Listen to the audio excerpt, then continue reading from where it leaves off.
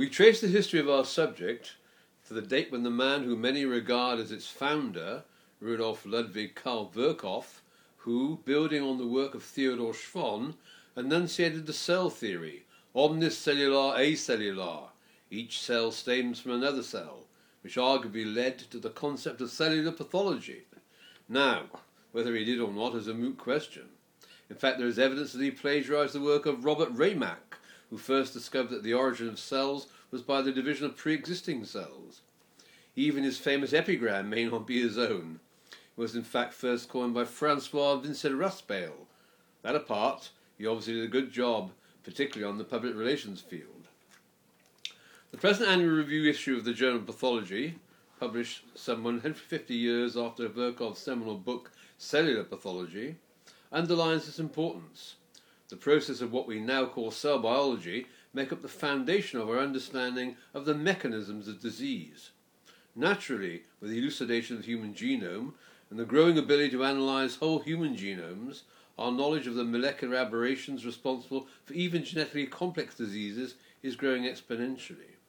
But the identification of mutant genes or changes in the patterns of gene expression, while critical, are not sufficient to increase understanding of the mechanisms of disease. We need to understand the context-dependent functions, often also cell lineage specific, of these many gene products, and to develop assays which make their analysis possible. It's a very reasonable bet that the growing revolution in genomics and bioinformatics will lead to a heavy dependence on cell biology, and of course cell biologists. So in this annual review issue, we have indeed collected a pantheon of leading cell biologists whose work impinges directly on important disease mechanisms. Cell-cell communication via chemokines is important in controlling the movement of multiple cell types, and their role in malignancy, where chemokines and their receptors control cell trafficking within the tumour microenvironment, contribute to the nature of the myeloid component of the tumour stroma, to angiogenesis and the makeup of the myofibroblast stroma. Disruption of cell-cell connectivity, which mediates adherence to communication, particularly of desmosomes, results in severe pathology, particularly in the skin. Peterson and colleagues traced the revolution in our knowledge of the function of primary cilia in the coordination of signal transduction pathways affecting entrance into the cell cycle, cell migration, and differentiation and developmental homeostasis. Cells have an intimate relationship with their surroundings, and interaction with the extracellular matrix are pivotal in maintaining tissue homeostasis. The corollary is that this relationship is similarly important in pathogenesis. Thus, the different scaffolds found in various tissues promote or indeed prevent invasion by malignant cells, where physical guidance is complemented by molecular guidance by integrins, chemokines, and growth factors. The biological importance of extracellular matrix cell membrane cytoskeleton interactions in skeletal muscle is underlined by inherited muscle diseases caused by mutations in genes encoding extracellular matrix proteins such as laminins, collagens, dystroglycan, integrins, dystrophin, and sarcoglycans, inducing various forms of muscular dystrophy. In cartilage, chondrocyte matrix interactions compensate for the lack of cell-cell contact. Proteoglycans and other molecules fulfill this role, and also establish gradients which regulate the epiphyseal growth plate. Mutations in genes controlling cell matrix interactions can contribute to loss of cell polarity and the development of osteochondromas and consequent secondary peripheral chondrosarcomas. There has been a resurgence of interest in epithelial-mesenchymal transition, with a recent controversial proposal that this change must occur before neoplastic epithelial cells can invade.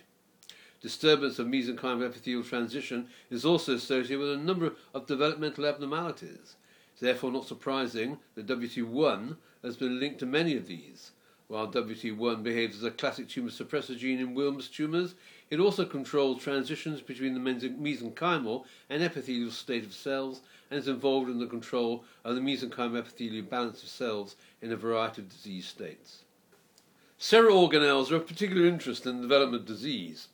Using the paradigm of storage diseases, Cox and Cashon-Gonzalez explore the role of the lysosome through the finding of disordered autophagy and the generation of toxic metabolites to the exciting prospect of the development of new therapy for Gaucher disease. This reflects the surge of interest in autophagy itself, where its importance in the maintenance of cellular homeostasis, energy balance, cellular and tissue remodeling and cellular defense is now recognized, and also that defects in autophagy are involved in several pathological processes. It is now very clear that mutations in mitochondrial DNA are a relatively common cause of inherited disease. With a focus on adult neurological disease, Greaves and colleagues examined the role of mitochondrial DNA mutations in neurodegenerative diseases, aging and cancer. Recent data also indicates that the septins, a family of GTP binding proteins, play a formidable, more direct role in stabilization of membranes by directly binding and modifying membranes. Also, their role in defining spatial asymmetry and cell polarity is becoming clearer, as is their contribution to disease. ATP binding cassette transporters are ubiquitous integral membrane proteins that actively transport ligands across biological membranes. Their dysfunction underlies a number of human genetic diseases, particularly cholestatic disorders, and also underpin resistance to antibiotics and chemotherapeutic drugs. Turning to the nucleus, mutations in nuclear lamins, long known to be essential for the maintenance of nuclear lamina, have been shown to cause a range of lesions in striated muscle, adipose tissue and peripheral nerve, the laminopathies, and recently model organisms have pointed the way towards treatments.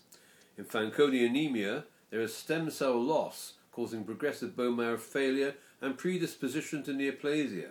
Recent work has identified a specific component of the Fanconi anemia pathway that regulates nucleases involved in DNA interstrand cross-link repair. Most mammalian somatic cells are diploid, but polyploidy results from cytokinesis failure. While polyploidy is essential for cellular differentiation and function in lineages such as hepatocytes and megakaryocytes, failure or dysregulation of cytokinesis has dire consequences.